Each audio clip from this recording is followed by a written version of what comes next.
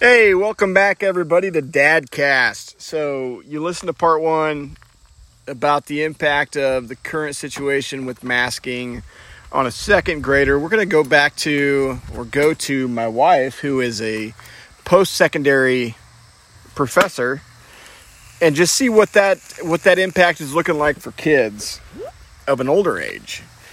So we're talking more of the 19 to adult education types. So, oh, there's the puppy. So Mama Bear. So what was your first day of school back? What was it like? It was good. It was just a lot of wearing masks, social distancing, having to make sure everyone's 6 feet apart in the classroom. So what's the standard for your school as far as masking? What's the requirement? We have to wear a mask anytime we are out of our office. And so did your school do, are you all in school, in class, hybrid, all online? What kind of environment are we talking about? We are currently hybrid, so that means that part of the instruction is online and part of the instruction is in person. Okay, well that makes sense. So what part's in person? For me, I teach biology classes, and so the part that's in person are lab classes. That makes sense. That makes sense.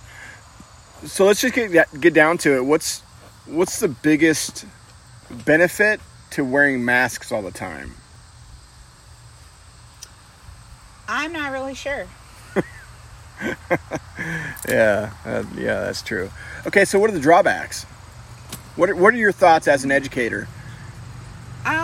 It's really hard to read people. So as far as education goes and teaching, it's hard to see if anybody is understanding what you're saying or what you're instructing, giving instructions. So what do you mean by that? It's hard to read people. Like, if a kid flips you off, you pretty much know they're being disrespectful, right? Right. Or there's a sign language thing. Is it like the thumb under the tooth thing and you kind of flick it forward? That's kind of like right. The same thing.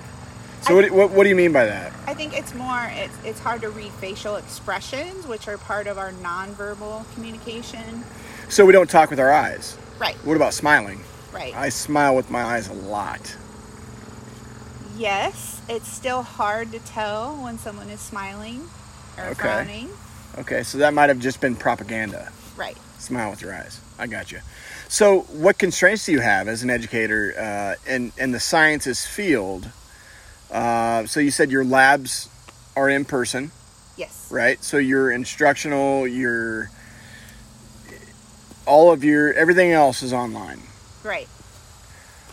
Okay, so what's it like for you in a lab setting?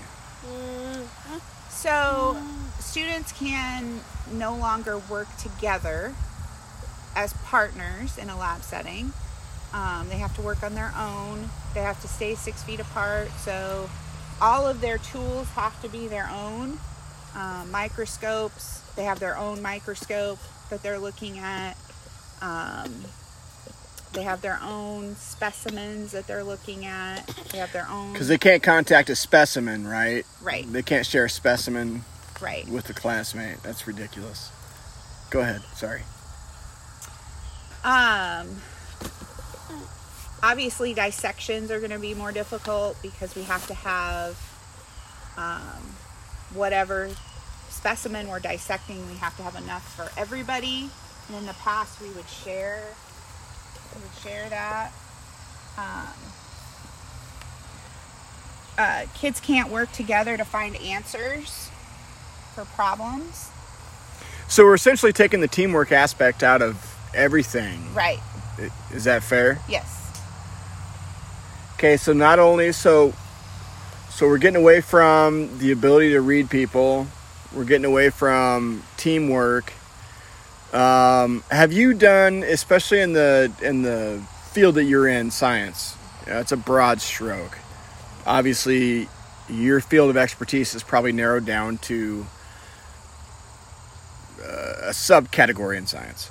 So, have you or has the school looked into any studies as far as air quality in requiring masks or the detrimental effects, the effects that wearing a mask might have on your brain in a learning environment. Are you aware of any studies like that, or have you done any independent research? No, I have not. And I do not know of any studies that they've looked into. Well, the studies have been conducted. I encourage you to listen to episode 1. I kind of touched on some of the studies. Okay. So we're looking at it. So some of the stuff that I said, and as a science professional, let's see whether you think I'm full of shit or you agree. So our bodies, for our immune system to be strong, we need that exposure to bacteria and viruses. Is that right? Okay. So our body expels that in the exhale process. Correct. Is that fair to assume, or is that? Yes. Okay. So if we have a mask on and we're covering our face while we exhale, we are simultaneously inhaling the toxins that we are exhaling. Is that fair? Yes. Okay. So long story short, masks are really weakening society. Right. Okay, so masks are bullshit. I'm going to call it as it is. I mean, they're bullshit. It's a control technique. It's a control tactic. And like I said, I'm going to get more into that in later episodes. I'm just going to touch the surface. I'll have each episode dedicated to a specific topic, but as you can see so far, they're going to range from anything from school to, we're talking about masks now, and I kind of hinted on control technique.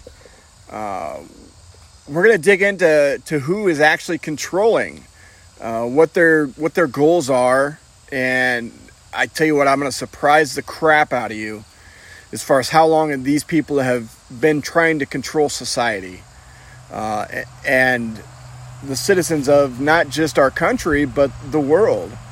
We're going to go deep. We're going to go deep. Mama Bear, is there anything else you'd like to add about the effects of coronavirus, masking, bullshit? Do you have to clean?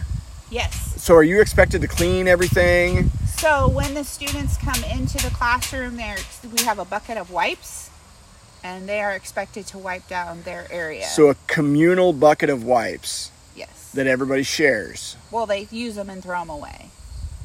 Okay. So you pull them out. So what happens if somebody touches like the plastic around the wipe? I mean, then they're going to put that coronavirus right there on that plastic, right? Because supposedly you can transfer coronavirus on surface, or is that? I'm pretty sure that's bullshit too.